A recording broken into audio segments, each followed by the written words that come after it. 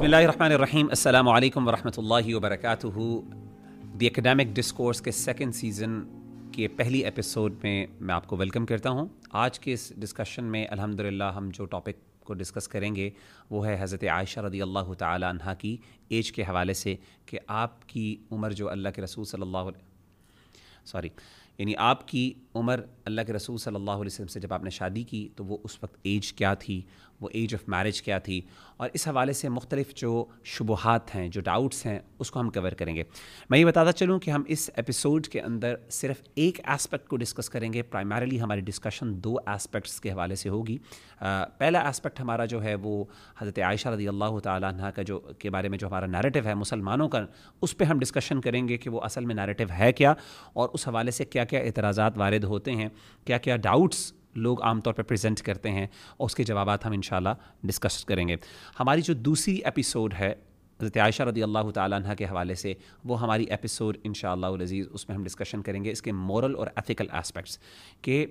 اگر ہم نے فار ایگزامپل اگر ہم مان لیں کہ حضرت عائشہ رضی اللہ تعالیٰ عنہ کی شادی اللہ کے رسول صلی اللہ علیہ وسلم سے 9 سال کی عمر میں ہوئی, تو کیا اس کے اخلاقی اسپیکٹس کیا ہیں, ہم کیسے اس کو کس طریقے سے دیکھ سکتے ہیں اپنی مورل ججمنٹ کے حوالے سے, مورل ججمنٹ کے لینس سے. تو اس حوالے سے انشاءاللہ ہم اگلی ایپیسوڈ پہ ہم ڈسکشن کریں گے. تو ہم بات کا آغاز کرتے ہیں انشاءاللہ. میرے ساتھ ایز یوزول میرے بھائی ابو امامہ عبداللہ طارق صاحب موجود ہیں, تو ہم انشاءاللہ العزیز یہاں سے ڈسکشن کا آغاز کرتے ہیں. بسم اللہ, الحمدللہ والصلاۃ والسلام علی رسول اللہ. جزاک اللہ مغیرہ بھائی, آپ نے صحیح کہا کہ یہ کوئی نیا مسئلہ نہیں ہے. جو مسلمانوں کا مین اسٹریم نریٹو ہے اور جو کبھی بھی نقطہ اختلاف نہیں رہا علمی حلقوں میں اور مسلمانوں کی تاریخ میں, وہ تو وہی ہے جس کو بخاری اور مسلم دونوں نے روایت کیا ہے, اور سیدہ عائشہ رضی اللہ تعالیٰ عنہ نے خود اپنے بارے میں بتایا کہ ان النبی صلی اللہ علیہ وسلم تزوجہا وہی بنت 6 سنین وبنا بہا, اور ایک روایت کے اندر ہے وادخلت علیہ وہی بنت 9. تو سیدہ عائشہ رضی اللہ تعالیٰ عنہ نے خود خبر دی کہ جب اللہ کے نبی علیہ الصلاۃ والسلام نے ان سے شادی کی, نکاح جب ہوا تو ان کی عمر 6 سال تھی, اور جب ان کی رخصتی ہوئی ہے تو اس وقت ان کی عمر جو ہے وہ 9 سال تھی. یہ حدیث میں نے آپ کے سامنے جو پیش کی ہے یہ متفقن علیہ حدیث ہے, بخاری میں بھی ہے اور مسلم میں بھی ہے. لیکن ایک بات جو جب ہم اس حدیث کے حوالے سے تحقیقی گفتگو کریں, اور خاص طور پہ اس لیے بھی کہ اس کے حوالے سے شبہات پائے جاتے ہیں, تو یہ واضح کرنا بھی ضروری ہے کہ یہ حدیث صرف بخاری اور مسلم کی حدیث نہیں ہے, بلکہ بخاری اور مسلم سے پہلے والے جو صحیفے ہیں, جو حدیث کی کمپائلیشن بخاری اور مسلم سے پہلے ہوئی ہے, ان کے اندر بھی یہ احادیث موجود ہیں اور کثرت کے ساتھ موجود ہیں. مثال کے طور پہ مصنف ابن ابی شیبہ ہے, مسند حمیدی ہے, حمیدی امام بخاری کے اساتذہ میں سے ہیں, اور اسی طرح سنن سعید بن منصور ہے, مسند اسحاق بن راہویہ ہے, مسند احمد ہے. ان کتابوں کے اندر بھی جو کہ صحیحین سے پہلے کی کمپائلیشنز ہیں, یہ احادیث کثرت کے ساتھ موجود ہیں. بعض جو حوالے ہیں وہ انشاءاللہ ہم بیان کریں گے آگے, لیکن اس مسئلے کے بارے میں گفتگو کرتے ہوئے یہ بات ذہن میں رہنی چاہیے کہ عموماً جو صحیحین کی احادیث کو بیان کیا جاتا ہے یا صحیحین میں روایت ہونے والے کسی واقعے کو بیان کر دیا جاتا ہے, اس کا مطلب یہ نہیں ہوتا کہ صحیحین سے پہلے اس واقعے کا وجود نہیں تھا یا کتابوں کے اندر اس بات کا کوئی تذکرہ نہیں تھا. اس کی وجہ یہ ہوتی ہے کہ عموماً امت کا ان 2 کتابوں کے اوپر جو اعتماد ہے, اور امت سے مراد امت کے علماء ہیں, امت سے مراد یہ نہیں ہے کہ عام لوگوں نے اعتماد کر لیا, امت کے بڑے بڑے علماء نے تھرو آؤٹ دی سینچریز ان کتابوں کے اوپر اعتماد کیا ہے, اور ان کتابوں کو ایک یعنی کہ جو ان کی اتھینٹسٹی ہے اس کو اس کی شہادت دی ہے, جس کی وجہ سے ان احادیث کو بیان کیا جاتا ہے, اور امت جو ہے وہ اس نیریٹو کو 1400 سال سے اسی نیریٹو کے اوپر ہے. اس میں نا جزاک اللہ خیر عبداللہ بھائی, اس حوالے سے میں یہ چاہوں گا کہ اوبیسلی یہ روایت تو موجود ہے, لیکن اب ہم دیکھتے ہیں کہ بہت سے لوگ اس پہ اعتراضات کر رہے ہیں, اور خاص طور پہ وہ لوگ, وہ مسلمان یا وہ دعات یا دین کے داعی جو بڑی اچھی انٹینشن کے ساتھ یہ چاہتے ہیں کہ اسلام کو ڈیفینڈ کریں. بالکل. تو ان کے نزدیک یہ حدیث بڑی پرابلمٹک ہے. اس کے مورل اور ایتھیکل اسپیکٹ کو ہم الگ سے ڈسکس کریں گے, لیکن میں یہ جاننا چاہتا ہوں کہ کیا اس سے پہلے یعنی آج سے 1400 سال کے درمیان ہماری ایک لیگیسی ہے, ہاں جی, اس میں علماء نے کیا اس پر کسی بھی عالم دین نے اس کو اس ایسپیکٹ سے ڈیل کیا, کسی نے اس پر اعتراض کیا ہو علماء میں سے خاص طور پہ. جی ہم انشاءاللہ نان مسلمس کی طرف بھی آتے ہیں اور دوسرے لوگ جو اسلام کے مخالف ہیں ان پہ بھی انشاءاللہ ڈسکشن کریں گے, لیکن کرنٹلی میں یہ جاننا چاہتا ہوں اور میں چاہتا ہوں ہم یہ واضح کریں, کوئی بھی مسلم اسکالرشپ میں سے کوئی بڑا امام کسی بھی صدی میں جس نے اور جس کی علم کے اوپر علماء کا اعتماد ہو, انہوں نے اس حدیث پر اعتراض کیا ہو یا اس نیریٹو کے اوپر اعتراض کیا ہو کہ میں اس نیریٹو کو نہیں مانتا due to these evidences. Mughira بھائی یہ بہت اچھا سوال ہے اور یہ بڑا اہم سوال ہے اس مسئلے کو سمجھنے کے لیے. جہاں تک مسلمان علماء کی بات ہے اور مورخین کی بات ہے اور محدثین کی اور فقہا کی, یعنی کہ جتنے بھی آپ کے میدان ہیں علم کے, ان تمام میادین میں ہماری جو تاریخ ہے, تراث, ہماری علمی تراث ہے, ہماری علمی تاریخ ہے, اس کے اندر کوئی ایک شخص بھی ایسا نہیں ہے کہ جس نے اس کے اوپر اعتراض کیا ہو. یہی وجہ ہے کہ حافظ ابن عبد البر رحمہ اللہ نے الاستیعاب کے اندر یہ بات کہی ہے کہ لا اعلمہم اختلفوا فی ذالک, کہ ہمارے علم میں نہیں ہے کہ کسی بندے نے اس مسئلے کے اندر بھی اختلاف کیا ہو کہ سیدہ عائشہ رضی اللہ تعالیٰ عنہ کی یہ عمر تھی شادی کے وقت. اسی طرح حافظ ابن کثیر رحمہ اللہ نے البدایہ والنہایہ کے اندر یہ بات لکھی ہے کہ تزوجہا وہی بنت 6 سنین وبنا بہا وہی ابنۃ 9 ما لا خلاف فیہ بین الناس, ما لا خلاف فیہ بین الناس. اور یہ دونوں شخصیات جن کا میں نے نام لیا یہ بڑے مورخین میں شمار ہوتے ہیں, حافظ ابن عبد البر رحمہ اللہ بھی اور اسی طرح ابن کثیر, اور یہ وہ لوگ ہیں کہ جو ان کی کتابوں کو جن لوگوں نے دیکھا ہے ان کو اس بات کی خبر ہے کہ اگر کسی مسئلے کے اندر کوئی 2 آراء پائی جاتی ہیں, اگرچہ ایک رائے مرجوح ہی کیوں نہ ہو, یہ اس رائے کو ذکر کر دیتے ہیں, اسناد کے ساتھ ذکر کر دیتے ہیں کہ ایک یہ رائے بھی موجود ہے. تو چلیے یہ تو بات ہو گئی مسلمان علماء کی, لیکن جس طرح میں نے پہلے کہا کہ ایون صحیحین کے کمپائل ہونے سے پہلے یہ کتاب مسلمانوں کی کتابوں کے اندر موجود تھی. مسلمانوں, یہ جو روایت ہے یہ مسلمانوں کے ہاں معروف تھی, ٹھیک ہے. تو مسلمان تو کجا جو اسلام کے بدترین دشمن تھے, اسلام کے جو بدترین دشمن تھے, انہوں نے بھی کبھی اس کو نقطہ اعتراض نہیں بنایا. اللہ کے نبی علیہ الصلاۃ والسلام کی کردار کشی کرنے کی جن لوگوں نے بہت زیادہ کوشش کی اور اس کے لیے مختلف جائز اور ناجائز ہتھ کنڈے استعمال کیے, ہر کوشش کر کے دیکھی, ان لوگوں کی طرف سے بھی تھرو آؤٹ دی ہسٹری کبھی بھی اس مسئلے کو نقطہ اعتراض نہیں بنایا گیا, حالانکہ یہ مسلمانوں کی کتابوں کے اندر موجود تھا. بعض مستشرقین نے 20ویں صدی میں آ کے اس مسئلے کے اوپر جو ہے وہ نقطہ چینی کی ہے اور اعتراض کیا ہے, اور اس کے جواب میں بعض مسلمانوں نے یہ رویہ اپنایا ہے اور یہ ان کا طرز فکر ہے کہ وہ بجائے اس کے کہ اس مسئلے کی درست حیثیت کو اور اس مسئلے کی درست جو تعویل ہے اس کو واضح کرتے, انہوں نے اس مسئلے کا اس طرح جواب دیا کہ انہوں نے اس حقیقت کا یہ انکار کر دیا. اور ہماری بدقسمتی یہ ہے کہ ہم ایک ایسے دور میں ہیں کہ جب مسلمات اور آپ کی جو اسٹیبلشڈ چیزیں تھیں تھرو آؤٹ دی ہسٹری, جن چیزوں کے اوپر کبھی کوئی سوال نہیں اٹھایا گیا تھا, اس دور کے اندر تحقیق کے نام پر ان چیزوں کو بھی مشکوک بنا دیا گیا. تو اس مسئلے کے اوپر مسلمان کفار کی جانب سے بھی کبھی اس مسئلے کو اس کو جو ہے وہ نقطہ اعتراض نہیں بنایا گیا. جیسے آپ نے کہا نا کہ 20ویں صدی میں اس کو سب سے پہلے اعتراض اٹھایا گیا, بالکل ایسا ہی ہے. اس سے پہلے ہمیں اگرچہ کچھ انڈیکیشنز ملتی ہیں, لیکن باقاعدہ طور پہ اگر کسی نے اس کو نقطہ اس کے اوپر جو کرٹیسزم کیا, اس میں بیسکلی ایک برٹش اورینٹلسٹ ہیں جن کا نام ہے ڈیوڈ مارگولیتھ, اور ان کی کتاب ہے Muhammad and the rise of Islam 1905 کے اندر.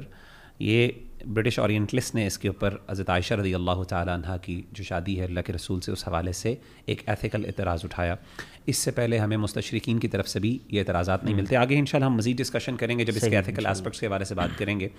کہ بہت سے مستشرقین جو ہیں انہوں نے کیوں نہیں اعتراض اٹھایا. مثال کے طور پہ ہمارے پاس بہت سے ایسے لوگ ہیں جیسے کیرن آرمسٹرانگ ہیں, ان کی کتاب ہے اللہ کے رسول صلی اللہ علیہ وسلم کی لائف پر انہوں نے کتاب لکھی ہے. انہوں نے بھی اس چیز کو کہا کہ یہ چیز بڑی نارمل تھی, یعنی یہ اعتراض کا نقطہ نہیں بنتا. اسی طریقے سے بہت سے مستشرقین جو آپ صلی اللہ علیہ وسلم کے مخالف تھے, انہوں نے بھی خاص طور پہ اس پر اعتراض نہیں اٹھایا. اس کی ہم انشاءاللہ آگے تفصیل پہ لے کے جاتے ہیں. میرا سوال اخی یہ ہے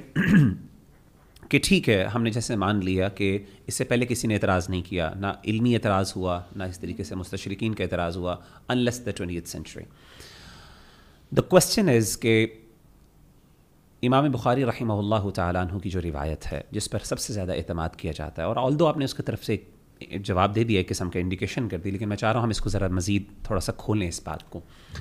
کہ کچھ مسلم تھنکرز انہوں نے یہ اعتراض اٹھایا کہ صحیح بخاری کی جو روایت ہے،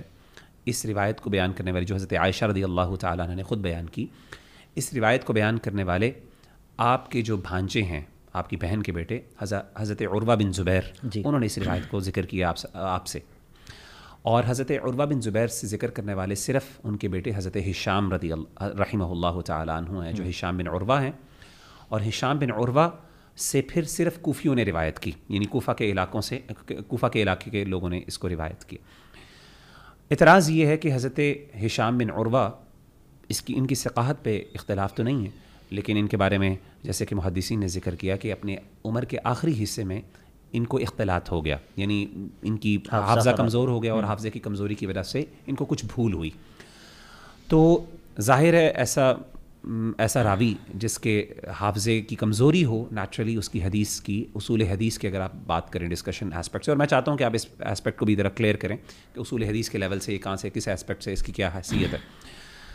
تو وہ یہ کہتے ہیں کہ یہ جو روایت ہے حضرت ہشام بن عروہ نے اس کو چونکہ بیان کیا اور ان کی طرف سے یہ ہوئی ہے، تو اس حدیث کے اوپر کوسچن مارک ہے، اور یہ سب سے اوتھینٹک ترین بخاری کی سب سے اوتھینٹک ترین معتمد علیہ جس کے اوپر یعنی وہ روایت ہے، اس کے حوالے سے ڈسکشن۔ تو میں یہ چاہتا ہوں کہ اس حوالے سے کیا ہے، کیا کلاسیکل اسکالرز نے اس اعتراض کو نہیں نوٹ کیا، اور اگر نوٹ کیا تو انہوں نے اس کے بارے میں کیا ایکسپلینیشن پیش کی، انہوں نے کیوں اس کو تلقی بالقبول حاصل ہوئی؟ جی ٹھیک ہے، آپ کا سوال جو ہے یہ بعض لوگوں نے اس موضوع کے اوپر کتابیں لکھی ہیں اور کوشش کی ہے کہ وہ اس حدیث کی صحت کو جو ہے وہ مشکوک ثابت کریں، اور یہ اعتراض ان لوگوں نے کیا ہے۔ دیکھیے، پہلی بات تو یہ ہے کہ اس حدیث کو روایت کرنے والی اکیلی سیدہ عائشہ رضی اللہ تعالیٰ عنہ نہیں ہے، اور صحابہ سے بھی یہ حدیث مروی ہے، لیکن چونکہ جو معاملہ ہے وہ سیدہ عائشہ کی عمر کا ہے، تو ہم ظاہر ہے سیدہ عائشہ کی بات ہی اس مسئلے میں سب سے زیادہ وزن رکھتی ہے، اور وہی سب سے زیادہ اہمیت کی حامل ہے۔ اب سیدہ عائشہ رضی اللہ تعالیٰ عنہ سے اس حدیث کو روایت کرنے والے، جیسا کہ آپ نے ذکر کیا کہ ان کے بھانجے عروہ بن زبیر، یہ سیدہ اسماء کے بیٹے ہیں، اور زبیر بن عوام رضی اللہ تعالیٰ عنہ ان کے والد ہیں۔ عروہ بن زبیر سیدہ عائشہ کے بھانجے ہیں، اور بالکل بدیہی سی بات ہے، ظاہری سی بات ہے کہ ایک بھانجا ہی اپنی خالہ کے بارے میں سب سے زیادہ جو خبر رکھنے والا ہو سکتا ہے وہ بھانجا اپنی خالہ کے، بالکل بنسبت دوسرے لوگوں، گھر کی بات ہے اس کے۔ تو لیکن اس حدیث کو سیدہ سے روایت کرنے والے اکیلے عروہ بن زبیر بھی نہیں ہیں، بالکل اکیلے عروہ بن زبیر نہیں ہیں جو اپنی خالہ سے اس حدیث کو روایت کرتے ہیں، بلکہ عروہ بن زبیر کے علاوہ بھی کم از کم 6 لوگ ایسے ہیں تابعین میں سے جو سیدہ عائشہ سے اس عمر کو روایت کرتے ہیں، اور کم از کم کی شرط میں نے اسی لیے ساتھ لگائی ہے، کم از کم کا لفظ میں نے اسی لیے بولا ہے کہ اس کے علاوہ بھی آپ اگر تتبع کریں تو آپ کو روات مل جائیں گے، کیونکہ طبقات ابن سعد وغیرہ میں یا دوسری کتابوں کے اندر اور راوی بھی موجود ہیں جو کہ سیدہ عائشہ سے اس حدیث کو روایت کرتے ہیں، لیکن ان کو شمار نہ کرنے کی کچھ اور وجوہات ہیں، جیسے عبداللہ بن مسعود، عبداللہ بن عمر بن عاص رضی اللہ عنہ۔ نہیں، میں ان روات کی بات کر رہا ہوں جو سیدہ عائشہ سے اس حدیث کو روایت کرتے ہیں، یعنی ہاں ٹھیک ہے، تابعین میں سے، تابعین میں سے۔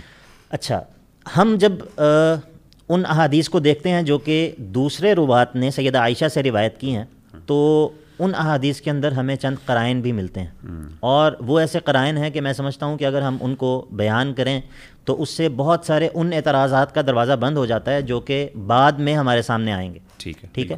تو مثال کے طور پہ سنن الکبریٰ امام نسائی رحمہ اللہ کی کتاب، امام نسائی رحمہ اللہ کی 2 کتابیں، ایک تو عام طور پہ جس کو ہم سنن نسائی کہتے ہیں، اور ایک سنن الکبریٰ ہے، اس کے اندر 5345 نمبر ہے حدیث کا، اور ابن ابی ملیکہ یہ مشہور تابعی ہیں، یہ اس حدیث کو سیدہ عائشہ سے روایت کرتے ہیں۔ اسی طرح قاسم بن محمد بن ابی بکر، یہ سیدہ عائشہ کے بھتیجے ہیں، سیدہ عائشہ کے بھتیجے ہیں، اور طبرانی کے اندر ان کی روایت موجود ہے، وہ اسی حدیث کو سیدہ عائشہ سے روایت کر رہے ہیں، یعنی کہ عروہ بن زبیر بھانجے ہیں، قاسم بن محمد بن ابی بکر بھتیجے ہیں، یعنی کہ بھائی کے بیٹے ہیں، محمد بن ابی بکر کے بیٹے ہیں۔ اسی طرح ابو عبیدہ ہیں، یہ ابو عبیدہ حضرت عبداللہ بن مسعود رضی اللہ تعالیٰ عنہ کے بیٹے ہیں، اور یہ جو حدیث ہے یہ نسائی کے اندر ہے، 3257 حدیث کا نمبر ہے۔ سیدہ عائشہ سے ابو عبیدہ روایت کر رہے ہیں جو عبداللہ بن مسعود رضی اللہ تعالیٰ عنہ کے بیٹے ہیں۔ اسی طرح ابو سلمہ جو کہ عبد الرحمن بن عوف رضی اللہ تعالیٰ عنہ کے بیٹے ہیں، مشہور تابعی ہیں، یہ بھی اسی حدیث کو سیدہ عائشہ سے روایت کرتے ہیں، اور یہ سنن نسائی کے اندر ہے اور اس کا نمبر ہے 3379. ٹھیک ہے، آپ گن رہے ہیں کہ کتنے لوگ ہو گئے؟ اچھا، اسی طرح یحییٰ بن عبد الرحمن بن حاطب، یہ معروف تابعی ہیں اور انہوں نے بھی اس حدیث کو سیدہ عائشہ سے روایت کی ہے، اور میں چاہوں گا کہ یہ حدیث میں آپ کو سناؤں بھی کیونکہ اس کے اندر ایک نقطہ ہے. وہ حدیث یہ ہے، یہ ابو داؤد ہے، اور وہ حدیث یہ ہے کہ عن یحییٰ یعنی ابن عبد الرحمن بن حاطب قالت عائشۃ قدمنا المدینۃ فنزلنا فی بنی الحارث بن خزرج قالت فواللہ انی لعلی ارجوحۃ بین عزقین فجاءتنی امی فانزلتنی ولی جمیمۃ. اور یہ پوری حدیث آگے. اس حدیث کے اندر سیدہ عائشہ رضی اللہ تعالیٰ عنہ نے پورا وہ منظر نقل کیا ہے جو ان کی رخصتی کا منظر ہے، اور اس کے اندر جو سب سے دلچسپ بات ہے وہ یہ ہے کہ سیدہ عائشہ یہ کہتی ہیں کہ فواللہ انی لعلی ارجوحۃ بین عزقین. ارجوحہ کہتے ہیں اس جھولے کو جو کہ اکثر آپ نے پارکس میں بھی دیکھا ہوگا کہ جس کی ایک طرف نیچے ہوتی ہے اور ایک طرف اوپر ہوتی ہے، اور اس کو جو ہے وہ ایک طرف سی سو بالکل. تو بین عزقین کا مطلب یہ ہے کہ دو درختوں کے درمیان ایک جھولا تھا، اور سیدہ عائشہ اس جھولے کے اوپر موجود تھیں، اور وہ ذکر کرتی ہیں کہ فجاءتنی امی فانزلتنی، کہ میری والدہ آئیں اور انہوں نے آ کے مجھے ادھر سے اتارا. اور یہ اس حدیث کو روایت کرنے والے یحییٰ ہیں، اور جو کہ یحییٰ بن عبد الرحمن بن حاطب ہیں، اور یہ ابو داؤد کے اندر ہے 4937 اس حدیث کا نمبر ہے. اسی طرح اس حدیث کی ایک اور روایت جو کہ سیدہ عائشہ سے ایک بڑے زبردست اور ثقہ تابعی نے کی ہے، وہ ہے اسود بن یزید کی روایت. اور یہ جو اسود بن یزید کی روایت ہے، یہ جو حدیث ہے یہ مسند احمد کے اندر بھی موجود ہے. اسی طرح امام نسائی نے بھی اس کو روایت کیا ہے، اور امام مسلم نے بھی روایت کیا ہے. صحیح مسلم کے اندر جو اس حدیث کی روایت ہوئی ہے وہ بھی بڑی دلچسپ ہے، اور اس حدیث کو سن لینے سے اور اس کے اندر موجود قرینے کو دیکھ لینے سے ہمیں اس بات کا پتہ چلتا ہے کہ وہ بعض اعتراضات جو بعض محققین جو اپنی دانست میں محققین ہیں انہوں نے کیے ہیں وہ کس قدر بچگانہ ہیں. یہ صحیح مسلم کے اندر حدیث ہے. عن الاسود عن عائشہ قالت تزوجها رسول اللہ صلی اللہ علیہ وسلم وہی بنت 6 وبنا بها، یعنی کہ رخصتی ہوئی، وہی بنت 9 اور وہ 9 سال کی تھیں. ومات عنها، اور اللہ کے نبی علیہ الصلاۃ والسلام ان سے فوت ہوئے، یعنی کہ سیدہ عائشہ جو ہیں وہ جب بیوہ ہوئیں، وہی بنت 18، وہی بنت 18، یعنی کہ یہ اگر آپ نے دیکھا ہو جہاں پر قانونی طور پہ لکھت پڑھت کی جاتی ہے وہاں پر اکثر آپ نے یہ اسلوب دیکھا ہوگا کہ وہ لکھتے ہیں کہ مبلغ 20,000 روپے نصف جس کے 10,000 ہوتے ہیں. آپ جانتے ہیں کہ یہ کیوں لکھا جاتا ہے؟ یہ اسی لیے لکھا جاتا ہے کہ یعنی کہ 20,000 کے اندر کسی کو یہ شک نہ ہو کہ شاید ادھر کوئی ایک زیرو اور رکھنا تھا جو کہ کسی ناقل سے رہ گیا. ٹھیک ہے، تو جب یہ کہہ دیا کہ نصف جس کے 10,000 ہوتے ہیں تو اب کسی بندے کو یہ اشکال نہیں ہو سکتا کہ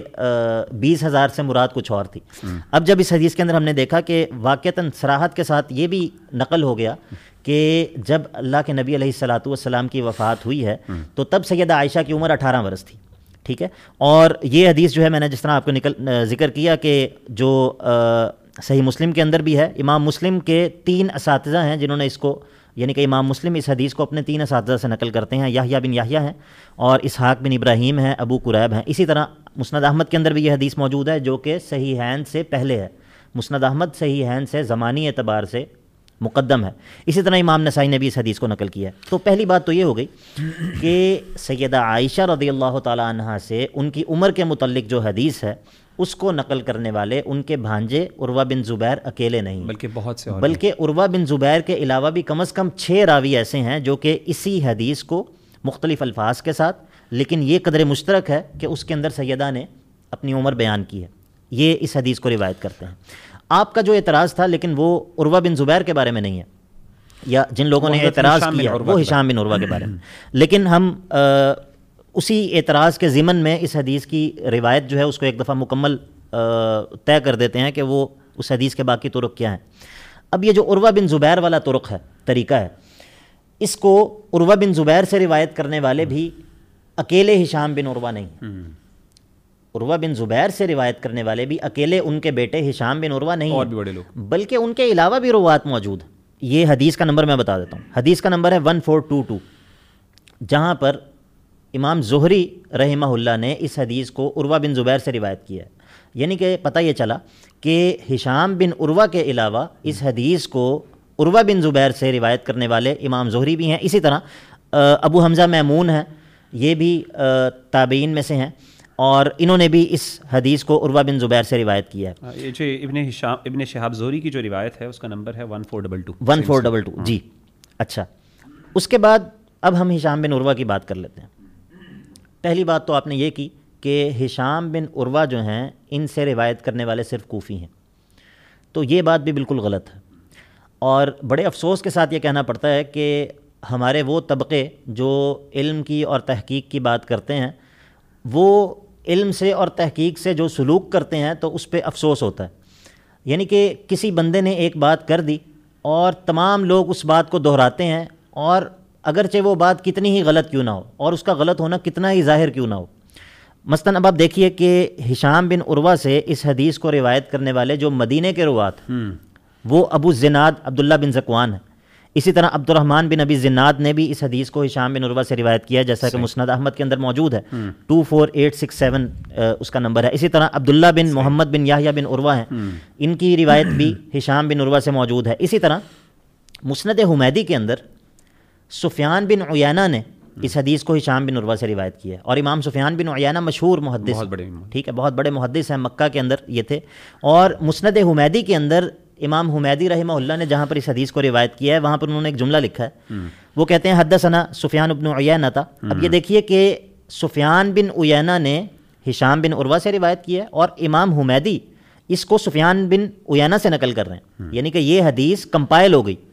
بالکل صحیح۔ اور ہمارے بعض لوگ جو ہے وہ یہ کہتے ہیں کہ بھئی یہ تو ایک تاریخی روایت ہے، اور تاریخ تو کسی معاصر نے نہیں لکھی، اور یہ تو 200 سال بعد یا 300 سال بعد۔ آپ غور کریں کہ یہ بات کتنی غلط ہے کہ امام حمیدی رحمہ اللہ بہرحال لکھتے ہیں حدثنا سفیان بن عیینہ قال حدثنا ہشام بن عروہ، اور پھر کہتے ہیں وکان من جید من یرویہ عن ابیہ عن عائشہ۔ یہ امام حمیدی کا تبصرہ ہے کہ ہشام بن عروہ کا نام لکھنے کے بعد کہتے ہیں کہ یہ ان جید ترین روات میں سے ہے جو اپنے باپ سے، یعنی کہ عروہ بن زبیر، عن عائشہ، سیدہ عائشہ رضی اللہ تعالیٰ عنہ سے روایت کرنے۔ تو یہ مسند حمیدی کے اندر سفیان بن عیینہ جو کہ مکی ہیں۔ اسی طرح یہ مستخرج ابی عوانہ کے اندر بھی یہی حدیث موجود ہے، ہشام بن عروہ سے مکی راوی روایت کر رہے ہیں۔ اسی طرح اہل الرے جو ہیں، رے کے جو علاقے ہیں جن کی طرف ہم جن کو راضی کہتے ہیں اس کی طرف نسبت کرتے ہوئے، ان میں سے جریر بن عبد الحمید الزبعی ہیں جنہوں نے اس حدیث کو ہشام بن عروہ سے روایت کیا۔ اسی طرح عراق کے علاقے سے ہی کوفہ کے علاوہ جو لوگ ہیں، یعنی کہ اس طرح بصرہ کے روات ہیں، ان میں سے ابو داؤد کے اندر حدیث موجود ہے، 4933 نمبر ہے، اور حماد ابن سلمہ انہوں نے روایت کیا ہے اس حدیث کو۔ اس کے اندر بھی کہتے ہیں کہ قال اخبرنا ہشام بن عروہ عن عروہ عن عائشہ قالت فلما قدمنا المدینہ جاءنی نسوۃ وانا العب على ارجوحۃ۔ سیدہ عائشہ نے اس حدیث کو بھی بیان کیا، اور اس کے اندر آخر کے اندر آ کے کہتی ہیں کہ فبنا بی وانا بنت 9 سنین۔ تو اس حدیث کے اندر بھی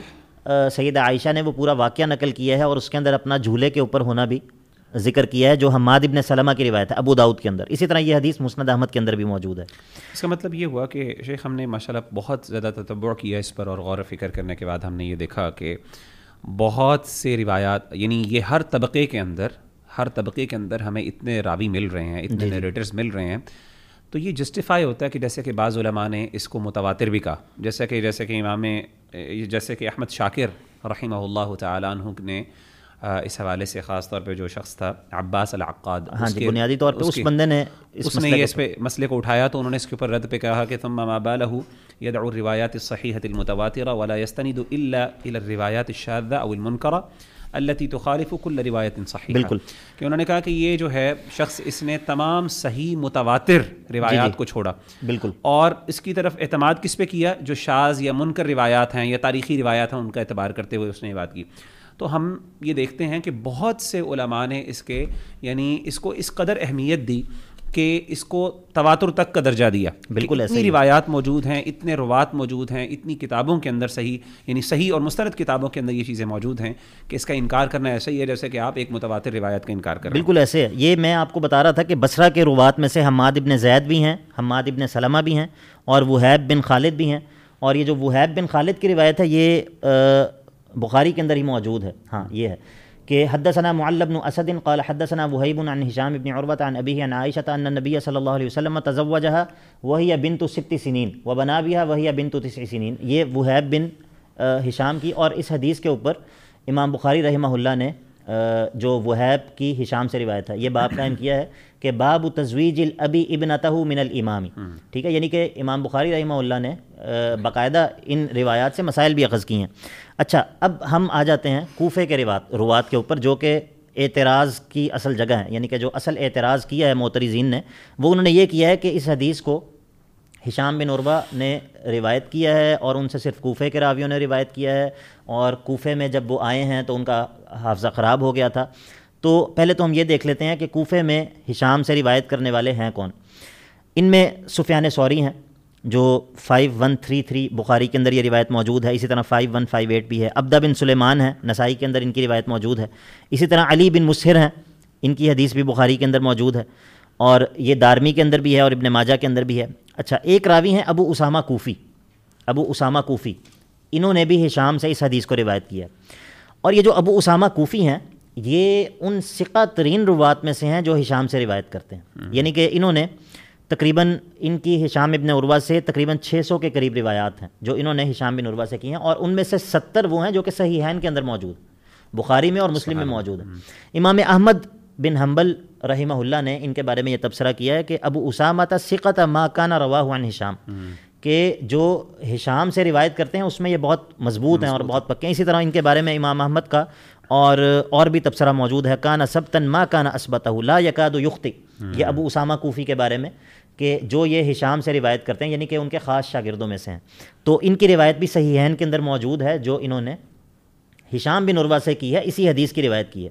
اور اسی طرح ابو معاویہ ہیں, ان کی حدیث مسند اسحاق ابن راہوے میں ہے, جو میں نے آپ کو بتایا پہلے کہ صحیحین سے پہلے کی کتابوں کے اندر بھی یہ روایتیں موجود ہیں. اسی طرح وکیع ابن جراح ہیں, ان کی کتاب جو ہے وہ مسند اسحاق ابن راہوے کے اندر وکیع ابن الجراح, یہ تمام کوفے کے روات ہیں. اچھا, یعنی کہ کوفے کے اندر بھی ہشام ابن عروہ سے اس حدیث کو روایت کرنے والے کوئی 2-4 لوگ نہیں ہیں. ٹھیک ہے, کئی لوگ ہیں جو کوفے کے وہ روات جو کہ ہشام بن عروہ سے اس حدیث کو روایت کر رہے ہیں. اچھا, اب جہاں تک ہشام ابن عروہ کے اختلاط کی بات ہے تو یہ بات بھی محدثین کے نزدیک کوئی مقبول نہیں ہے. اچھا, پہلے میں ذرا کنکلوڈ کر لوں یہاں تک. جی کہ ہم نے اب تک یہ کنکلوڈ کیا کہ جو اعتراض ہے وہ یہ ہے کہ حضرت عائشہ رضی اللہ تعالیٰ عنہ سے اس روایت کو بیان کرنے والے حضرت عروہ بن زبیر ہیں, اور حضرت عروہ بن زبیر کے بعد ان کے بیٹے حضرت ہشام بن عروہ اس کو روایت کرتے ہیں.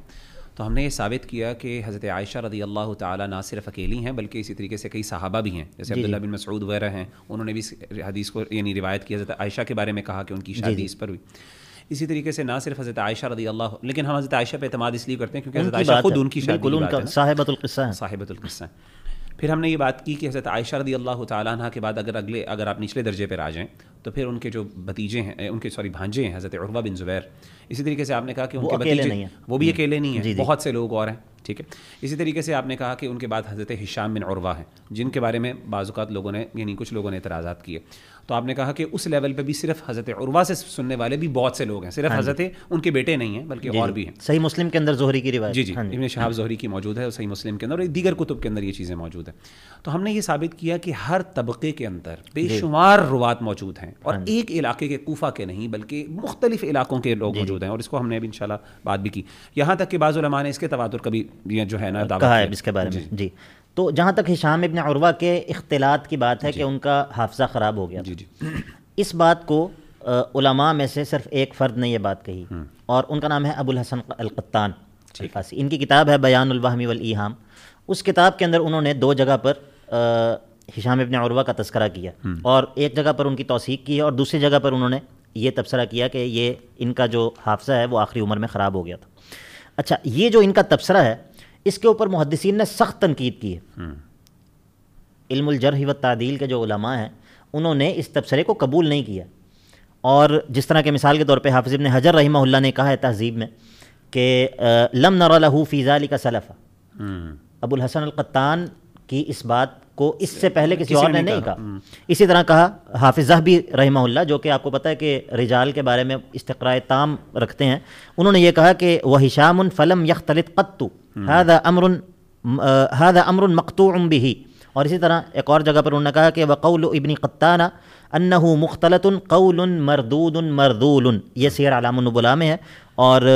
یعنی رد کیا ہوا قول ہے اس کو، یہ یعنی کہ یہ مردود. اچھا دوسری بات یہ ہے کہ ہشام ابن عروہ سے کوفہ کے جو روات کی روایتیں ہیں یہ صحیحین، اسی طرح جو مسانید ہیں اور اسی طرح جو سنن کی کتابیں ہیں یہ بھری ہوئی ہیں ان روایت سے. یعنی کہ ہشام ابن عروہ سے روایت کرنے والے دوسری احادیث، میں اس حدیث کی بات نہیں کر رہا، عمومی بات کر رہا ہوں کہ ہشام ابن عروہ سے کوفی روات کی جو روایات ہیں ان سے کتابیں بھری ہوئی ہیں. یعنی کہ اگر میں یہ کہوں کہ یہ روایات صحیحین میں اور سنن کی کتابوں میں اور مسانید میں تقریب ہزاروں تک پہنچتی ہیں تو اس میں مبالغہ نہیں. لیکن کسی عالم نے بھی کبھی یہ نہیں کہا کہ جب کوئی کوفی راوی ہشام ابن عروہ سے روایت کرے گا تو ہم اس میں توقف کریں گے، کیونکہ ہشام ابن عروہ جو ہے وہ آخری عمر میں جب کوفہ آئے تو ان کا دماغ جو ہے وہ ویسے نہیں رہا جیسا کہ پہلے تھا. حافظ ذہبی رحمہ اللہ کا ایک تبصرہ وہ بڑا زبردست ہے. وہ یہ کہتے ہیں، یہ میزان الاعتدال کے اندر انہوں نے یہ تبصرہ کیا ہے ہشام ابن عروہ کے حوالے سے. کہتے ہیں کہ ہشام ابن عروہ احد الاعلام، کہ یہ اسلام کے بڑے بڑے جو علم ہیں ان میں سے ایک ہیں، حجت و امام، لیکن فی الکبر تناقص حفظہ ولم یختلط ابدا. یعنی کہ یہ اس بات کو ذکر کر رہے ہیں کہ جب یہ اپنی عمر کے آخری حصے میں تھے تو ان کے حفظ کے اندر کچھ فرق آ گیا تھا لیکن یہ مختلط نہیں ہوئے. ٹھیک ہے. ولا عبرۃ بما قالہ ابو الحسن ابن قطان من انہ وسہیل ابن صالح اختلطا وتغیرا. کہتے ہیں کہ جو ابو الحسن القطان نے یہ بات کہہ دی ہے کہ یہ اور سہیل ابن صالح جو ہیں یہ آخری عمر میں ان کا مختلط ہو گئے تھے، اس بات کی کوئی اعتبار نہیں ہے، لا عبرۃ. اچھا پھر کہتے ہیں کہ نعم الرجل تغیر قلیلا، کچھ ان کے حافظے میں کچھ فرق پڑ گیا تھا، ولم یبق حفظہ کہوا فی حال الشبابۃ، ان کا حافظہ ویسا نہیں رہا جیسا کہ عالم شباب میں تھا. فنسی بعض محفوظہ او وہم فکان ماذا. کہتے ہیں کہ ٹھیک ہے کہ آخری عمر میں ان کا حافظہ ویسا نہیں رہا جیسا کہ پہلی عمر میں تھا، جیسا کہ جوانی میں تھا، تو فکان ماذا، پھر کیا ہوا. ہوا معصوم من النسیان، کیا وہ بھول چوک سے معصوم ہے. ولما قدم العراق فی آخر عمرہ حدث بجملۃ کثیرۃ من العلم فی غضون ذلک احادیث لم یجودھا. جب یہ آخری عمر میں عراق آئے ہیں تو تب انہوں نے جو احادیث بیان کی تو اس کے اندر بعض ایسی چیزیں موجود تھیں جو کہ ان کو صحیح طرح یاد نہیں تھیں. لیکن ومثل ذلک یقع لمالک ولشعبۃ ولوکیع ولکبار الثقات، یہ جو معاملہ ہے یہ کہ آخری عمر میں آ کے انسان کے حافظے کا ویسا نہ رہنا جیسا کہ پہلے تھا، یہ معاملہ تو امام مالک رحمہ اللہ کے ساتھ بھی ہے. یعنی کہ یہ کہتے ہیں کہ ومثل ذلک یقع لمالک ولشعبۃ ولوکیع ولکبار الثقات. اب آگے جو جملہ ہے یہ ذرا سخت ہے، یعنی کہ حافظ ذہبی رحمہ اللہ ہشام ابن عروہ کا دفاع کر رہے ہیں اور ابو الحسن القطان کو کیا کہہ رہے ہیں، کہہ رہے ہیں فدع عنق الخبط، کہ آپ اس پاگل پن کو چھوڑ دیں. وزر خلط الائمۃ الاسبات بالضعفاء والمخلطین، جو ثقہ قسم کے ائمہ ہیں آپ ان کو مخلط قسم کے راویوں کے ساتھ مت ملائیں. فہشام شیخ الاسلام، فہشام شیخ الاسلام ولکن احسن اللہ عزاءنا فیک یا ابن القطان. یہ میزان الاعتدال کے اندر حافظ ذہبی رحمہ اللہ نے تفصیل سے تبصرہ کیا ہے اس بات کے اوپر. اچھا بالفرض میں اس بات کو چھوڑ دیتا ہوں، آپ تسلیم کر لیں کہ ہشام بن عروہ مختلط ہے، آپ یہ مان لیں کہ ہشام بن عروہ سے کوفہ کے اندر جتنے بھی راویوں نے روایت کی ہیں وہ روایات مردود ہیں، آپ یہ مان لیں بالفرض. حالانکہ یہ بات بھی درست نہیں ہے. جو ہشام ابن عروہ کے اوپر بھی جو اعتراض ہے یہ تہذیب و تہذیب وغیرہ میں موجود ہے کہ ہشام ابن عروہ 3 مرتبہ کوفہ آئے ہیں، 3 مرتبہ کوفہ آئے ہیں. اور جب وہ پہلی مرتبہ آئے تو جو وہ احادیث بیان کرتے تھے وہ کہتے تھے کہ حدثنی ابی عن حدثن قال اخبرتہ عائشہ. ٹھیک ہے، یعنی کہ دونوں صیغے جو ہے وہ وضاحت. جب دوسری مرتبہ بولتے تھے تو اپنے اور اپنے والد کے درمیان سما کی صراحت نہیں کرتے تھے، اور جب تیسری مرتبہ آئے تو اپنے اور اپنے والد کے درمیان بھی سما کی صراحت نہیں کرتے تھے اور اپنے والد اور سیدہ عائشہ کے درمیان بھی سما کی صراحت نہیں کرتے تھے. اس کی وہ اور وجوہات ہیں. جیسا کہ امام مسلم رحمہ اللہ نے اپنے مقدمے میں بھی ذکر کیا ہے، اور اس طرح یہ اصول حدیث کی بات ہے کہ محدث جو ہے وہ بعض دفعہ ثقہ اور ثبت قسم کے محدثین بھی اس طرح کرتے ہیں، لیکن اس کی اور وجوہات ہوتی ہیں۔ بہرحال ہم اس بات کو چھوڑ دیتے ہیں، ہم کہتے ہیں کہ ٹھیک ہے ہم ہشام ابن عروہ کو نکال دیں بیچ میں سے، ٹھیک ہے، آپ کیا باقی روایات کو تسلیم کرنے کے لیے تیار ہیں؟ کیا آپ عروہ بن زبیر کے باقی شاگردوں کی روایات کو ماننے کے لیے تیار ہیں؟ کیا آپ عروہ بن زبیر کو بیچ میں سے نکال دیں؟ کیا آپ سیدہ عائشہ سے باقی جن لوگوں نے روایت کیا کہ آپ ان احادیث کو ماننے کے لیے تیار ہیں؟ تو دراصل یہ دھوکہ ہے۔ دراصل یہ اصل بات یہ ہے مغیرہ بھائی، بڑے افسوس کے ساتھ، کہ لوگوں کے پاس کتابیں، لوگ جو ہے وہ علم سے بالکل جو ہے وہ لا تعلق ہیں، اور اس چیز کے اوپر ان لوگوں کا اعتماد ہے جو لوگوں کو گمراہ کرتے ہیں۔ اور اصولی طور پہ ہوتا یہ ہے کہ جب ایک چیز جو کہ آپ کی کتابوں کے اندر موجود ہے، جب آپ کو اس سے بدظن کر دیتے ہیں اور آپ کو یہ ثابت کر دیتے ہیں اپنے ذوم میں کہ یہ بات تو ایک جھوٹ ہے جو کہ 1400 سال سے آپ کی تراث، تو اصل میں ہوتا یہ ہے کہ یہ ایک مسئلے کا معاملہ نہیں ہوتا، یہ عام مسلمانوں کو ان کی جو تراث ہے، ان کی جو ایک پوری علمی تاریخ ہے، اس سے بدظن کر دیتے ہیں۔ تو بہرحال یہ بات میں نے کی آپ کے ساتھ کہ ہشام ابن عروہ کے اوپر اعتراض کرنا، اول تو یہ اعتراض درست نہیں، بالفرض ہم اس اعتراض کو تسلیم کر بھی لیں تو کیا باقی روایات کو معترضین جو ہیں وہ ماننے کے لیے تیار ہیں؟ تو ایسا نہیں ہے، بالکل ایسا نہیں ہے کہ باقی روایات کو یہ لوگ تسلیم کریں، ایسا نہیں ہوگا۔ اچھا، یہاں سے ہمیں پتہ چل گیا کہ اگر ہم بات مان بھی لیں کہ اختلاط ہے، اور آپ نے کہا کہ ایک جو ہیں عالم، ایک امام نے اس پر تنقید کی اور اس کے بعد علماء نے اس کا جواب دیا، اور علماء نے ان کی اس تنقید کو قبول نہیں کیا، اور انہوں نے کہا کہ کچھ جو تھوڑا بہت وہم کی، جو یہ تھوڑی حافظے کی کمزوری ہے، وہ نیچرل چیز ہے، وہ بڑے بڑے ائمہ کو پیش آیا، لیکن اس کی وجہ سے ہم نے یہ نہیں کیا کہ ان کی تمام ان کی ہم نے تمام جو ہے وہ کاوشوں کو یا ان کی جو پوری لیگسی ہے ان کی تراث کو ہم نے فارغ کر دیا کہ یہ اب قابل اعتماد نہیں ہے، بلکہ میرا خیال ہے جو لوگ اعتراض کرتے ہیں، جیسے کہ آپ نے امام مالک، امام شعبہ اور بڑے بڑے ائمہ کا نام لیا، وہ لوگ بلکہ بعض اوقات اپنی فاؤنڈیشنز کو بیان ہی ان سے انہی کتابوں سے کر رہے ہوتے ہیں، جیسے امام مالک کی موطا ہو گئی اور دیگر روایات ہو گئی۔ اس حوالے سے یعنی اس سے پتہ یہ دیکھیے ایک اور بات ہے کہ جو کوفہ کے روات ہیں، کیا یہ اس بات کی کیا دلیل ہے کہ اگر روات سے میں ذرا ایک واضح کر دوں، روات سے مراد ٹرانسمیٹرز ہیں، وہ لوگ جو راوی ہیں جو اس روایت کو، کیونکہ ایک چین آف نریشن ہوتی ہے حدیث کی، کہ جب بھی حدیث یا کوئی رپورٹ ہم لیتے ہیں تو اس کے اندر آپ کو ایک چین آف نریشن ہوتی ہے کہ اس نے اس سے سنا، اس نے اس سے سنا، اس نے اس سے سنا، اور یہ روایت، یہ نریشن اینڈ تک جاتی ہے، اللہ کے رسول صلی اللہ علیہ وسلم، یہ قائل جو کہنے والا ہوتا ہے اس تک جاتی ہے۔ جی، اس بات کی کیا دلیل ہے کہ جو راوی کوفے سے تعلق رکھتا ہے اس نے یہ روایت لازماً کوفے میں ہی سنی ہو؟ اس بات کی کیا دلیل؟ ایسے ہی، یعنی کہ ممکن ہے حج کے موقع پہ سنی ہو، ایسے ہی، ٹھیک ہے، اور یہ سب بات ہم تب کر رہے ہیں کہ جب اس حدیث کو روایت کرنے والے صرف کوفی راوی ہوتے، تو تب بھی یہ بات درست نہیں تھی، لیکن جیسا کہ ہم نے بات کی کہ یہ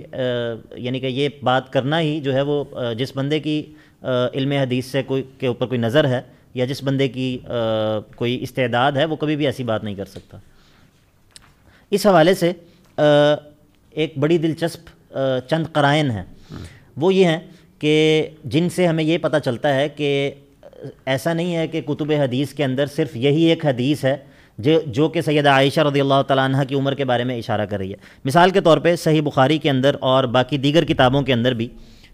وہ واقعہ جس کو ہم واقعہ افک کہتے ہیں، یعنی کہ جس میں سیدہ عائشہ رضی اللہ تعالیٰ عنہ کے اوپر تہمت لگائی گئی، وہ واقعہ کتب حدیث کے اندر بڑی تفصیل سے موجود ہے، اور اس حدیث کو تقریباً 6 کی تمام کتابوں کے اندر وہ تفصیل کے ساتھ موجود ہے۔ اس قصے کے اندر چند باتیں ہیں۔ پہلی، یہ تو کافی طویل حدیث ہے، لیکن اس کے اندر جو ہمارے مطلب کی جو بات ہے وہ میں کرتا ہوں، وہ یہ ہے کہ پہلی بات تو یہ ہے کہ یہ واقعہ پیش کب آیا۔ واقعہ افک جو ہے یہ مورخین کے مطابق اور سیرت نگاروں کے مطابق یہ غزوہ بنی مستلق سے واپسی کے اوپر، غزوہ مریسی بھی جس کو کہتے ہیں، یہ پیش آیا، اور یہ تقریباً 5 ہجری کی بات ہے۔ اب بعض ہمارے محققین جن میں غامدی صاحب بھی شامل ہیں، وہ یہ بات کہتے ہیں کہ سیدہ عائشہ رضی اللہ تعالیٰ عنہ کی شادی کے وقت عمر جو ہے وہ نکاح کے وقت 6 سال نہیں بلکہ 16 سال تھی، اور جب ان کی رخصتی ہوئی اس وقت ان کی عمر 19 سال تھی، ٹھیک ہے۔ اب پہلے تو یہ بات ہی ایک بڑی عجیب سی بات ہے اور ایک مضحکہ خیز بات ہے کہ آپ یہ کہیں کہ سیدہ عائشہ رضی اللہ تعالیٰ عنہ نے اپنی عمر بتاتے ہوئے 6 کا لفظ تو کہہ دیا، لیکن 10 کا لفظ ان کے کلام میں مقدر تھا، یعنی کہ مقدر تھا مطلب یہ کہ یہ محذوف تھا، اس کا انہوں نے ذکر نہیں کیا۔ دیکھیے، ہر زبان کے اندر کچھ اسلوب ہوتے ہیں، ہر زبان کے اندر کچھ قواعد ہوتے ہیں، لیکن ایسا کسی بھی زبان میں نہیں ہوتا کہ کلام کے اندر جو اہم حصہ ہے اس کو ہی حذف کر دیا، یعنی میں نے 16 کہنا ہے تو میں 6 کہہ دوں، ہاں ایسا نہیں ہوتا. نہیں، ایسا کسی بھی مطلب ایسا ہوتا ہے. مطلب یہ جسٹ ٹو کلیریفائی کہ یہ کچھ ایک یہ بھی پوائنٹ اٹھایا گیا کہ جو حضرت عائشہ رضی اللہ تعالیٰ نے کہا کہ میری نکاح جو ہے 6 یعنی ایئر آف 6 یعنی کہ 16 کے بجائے انہوں نے خالی بنت 6 کہہ دی. یعنی حضرت عائشہ نے کہا کہ میری نکاح ہے وہ 6 سال کی عمر میں ہوا، تو اس کے لیے انہوں نے کہا کہ جو عشرہ کا لفظ تھا وہ بیسکلی محذوف تھا، یا وہ گر گیا، یا اس کو جو ہے نا وہ یعنی وہ ازیوم کیا گیا، ٹھیک ہے نا، ازیوم تھا کہ یہ 16 ہے. نہیں، یہ دو باتیں ہیں. جی جی. پہلی بات تو یہ ہے کہ یا تو سیدہ عائشہ نے خود یہ بات اس طرح ہی کہی ہو. غامدی صاحب نے ایک جگہ پر یہ بات کہی ہے کہ یہ جو لفظ ہے یہ سیدہ کے کلام میں محذوف تھا، جس کو سننے والوں نے نہیں سمجھا. ٹھیک ہے، تو ایک تو یہ بات کہ جو کلام کے اندر اہم چیز ہے اس کو تو کوئی بھی حذف نہیں کرتا ایسے ہی. ٹھیک ہے. یا پھر دوسری ایک اور بات انہوں نے ایک اور جگہ کہی ہے کہ کسی ناقل نے اس کو ایسے نقل کر دیا. اب یہ دونوں باتیں جو ہیں، یہ دونوں باتیں ہی بالکل غلط ہیں. مطلب مثال کے طور پہ احادیث کے اندر یہ موجود ہے کہ میں جھولے پر تھی، اور اسی طرح باقی جو سارے قرائن ہیں احادیث کے اندر. اور ایک حدیث کے اندر جس طرح میں نے اسود بن یزید والی حدیث کی بات کی کہ اس کے اندر تو باقاعدہ موجود ہے کہ ومات عنہا، اور جو ہے وہ وہی بنت 18 کہ جب وہ فوت ہوئے اللہ کے نبی علیہ الصلوۃ والسلام تو آپ 18 سال. کیا اس سب کے باوجود اگر کوئی بندہ عام پبلک کے سامنے یہ بات کر رہا ہے کہ بھائی اصل میں تو یہ 16 تھا لیکن کسی راوی نے جو ہے وہ اس کو گرا دیا، یا سیدہ عائشہ نے اصل میں کہنا تو یہ تھا لیکن کہہ یہ دیا، آپ مجھے بتائیے کیا یہ تدلیس نہیں ہے؟ کیا یہ عوام کو دھوکہ دینا نہیں ہے کہ آپ مطلب ایک صراحتاً ایک چیز ہے جس کو آپ اس طرح پیش کر رہے ہیں؟ اور پھر خاص طور پہ اس صورت میں جب سیدہ عائشہ اکیلی نے اس واقعے کو ایک دفعہ روایت نہیں کیا، جتنے لوگوں نے سیدہ عائشہ سے اس واقعے کو روایت کیا اس سے پتہ چلتا ہے کہ سیدہ عائشہ رضی اللہ تعالیٰ عنہ نے اس واقعے کو کئی مرتبہ روایت کیا. سیدہ عائشہ سے اس مسئلے کو کئی لوگوں نے روایت کی ہے. اس کے بعد دیگر جو قرائن ہیں جن سے ہمیں اس حدیث کے بارے میں مزید اس کو تقویت ملتی ہے، اس میں سے ایک واقعہ افک ہے. یہ واقعہ افک کو بیان کرتے ہوئے سیدہ عائشہ رضی اللہ تعالیٰ عنہ فرماتی ہیں، اس واقعے کا تذکرہ کرتے ہوئے کہ جب ان لوگوں نے جو کہ سیدہ عائشہ کا ہودج جو تھا جس کو اٹھا کے اونٹ کے اوپر رکھا، جب اس کو انہوں نے اٹھا کے اونٹ کے اوپر رکھا تو سیدہ عائشہ اس کے اندر موجود نہیں تھی، کیونکہ ان کا ہار جو ہے وہ گم ہوا تھا اور وہ اس کو تلاش کر رہی تھیں. تو فرماتی ہیں کہ فلم یستنکر القوم خفۃ الہودج حین رفعوہ وحملوہ وکنت جاریۃ حدیثۃ السن فبعثوا الجمل فصاروا. یہ واقعہ پیش آ رہا ہے 5 ہجری میں. اب ذرا آپ میتھمیٹکس کریں کہ غامدی صاحب والے اندازے کے مطابق 5 ہجری کے اندر سیدہ عائشہ کی عمر کتنی بنتی ہے؟ یعنی کہ اگر ہجرت کے وقت جس سال ان کی رخصتی ہوئی ہے اگر اس وقت وہ 19 سال کی ہوں تو اس وقت کم از کم ان کی عمر جو ہے وہ 24 یا 25 سال. اور اس وقت وہ کیا کہہ رہی ہیں کہ وَكُنْتُ جَارِيَةً حَدِيثَةَ السِّنِّ، کہ میں بہت چھوٹی تھی، میں ایک اسی حدیث کے اندر آگے اللہ کے نبی علیہ الصلوۃ والسلام نے بریرہ کو بلایا. جب اللہ کے نبی علیہ الصلوۃ والسلام اس مسئلے کے اندر الزام لگ گیا اور اللہ کے نبی علیہ الصلوۃ والسلام بھی پریشان تھے، فدعا رسول اللہ صلی اللہ علیہ وسلم بریرہ فقال ای بریرہ هل رأیت من شیء یریبک. اب اللہ کے نبی علیہ الصلوۃ والسلام نے ان کو بلا کے پوچھا سیدہ عائشہ کے متعلق، کیا کبھی تم نے کوئی ایسی چیز دیکھی جو تمہیں شک میں مبتلا کرے؟ تو قالت له بریرہ والذی بعثک بالحق ما رأیت علیہ امرا قط اغمسہ. کہتی ہیں کہ میں نے اللہ کی قسم جس نے آپ کو حق کے ساتھ مبعوث کیا ہے، میں نے کبھی کوئی ایسی چیز نہیں دیکھی کہ جس کے اوپر میں ان کو عیب لگا سکوں. غیر انہا جاریۃ حدیثۃ السن تنام عن اجین اہلہا فتأتی الداجن فتأکلہ. کہتی ہیں صرف اتنی بات ہے کہ کم عمر کی لڑکی ہے اور آٹا جو گندا ہوا ہوتا ہے اس سے سو جاتی ہے تو کوئی بکری وغیرہ آ کے آٹا کھا جاتی ہے. ہاں اتنی بات ہے. یہ بریرہ جسے ہم کہتے ہیں اپنے اندر، یعنی کہ ایک بچپنا ایک وہ چیز موجود تھی. اور پچھلی جو آپ نے بات کی ہے نا اس کو بھی ذرا تھوڑا سا ہم واضح کر دیں، وہ بات آدھی رہے گی جو آپ نے کہا کہ حضرت عائشہ رضی اللہ تعالیٰ نے خود کہا کہ میں اتنی چھوٹی تھی کہ مجھے انہوں نے جب اٹھایا، اس ہودج کو اٹھایا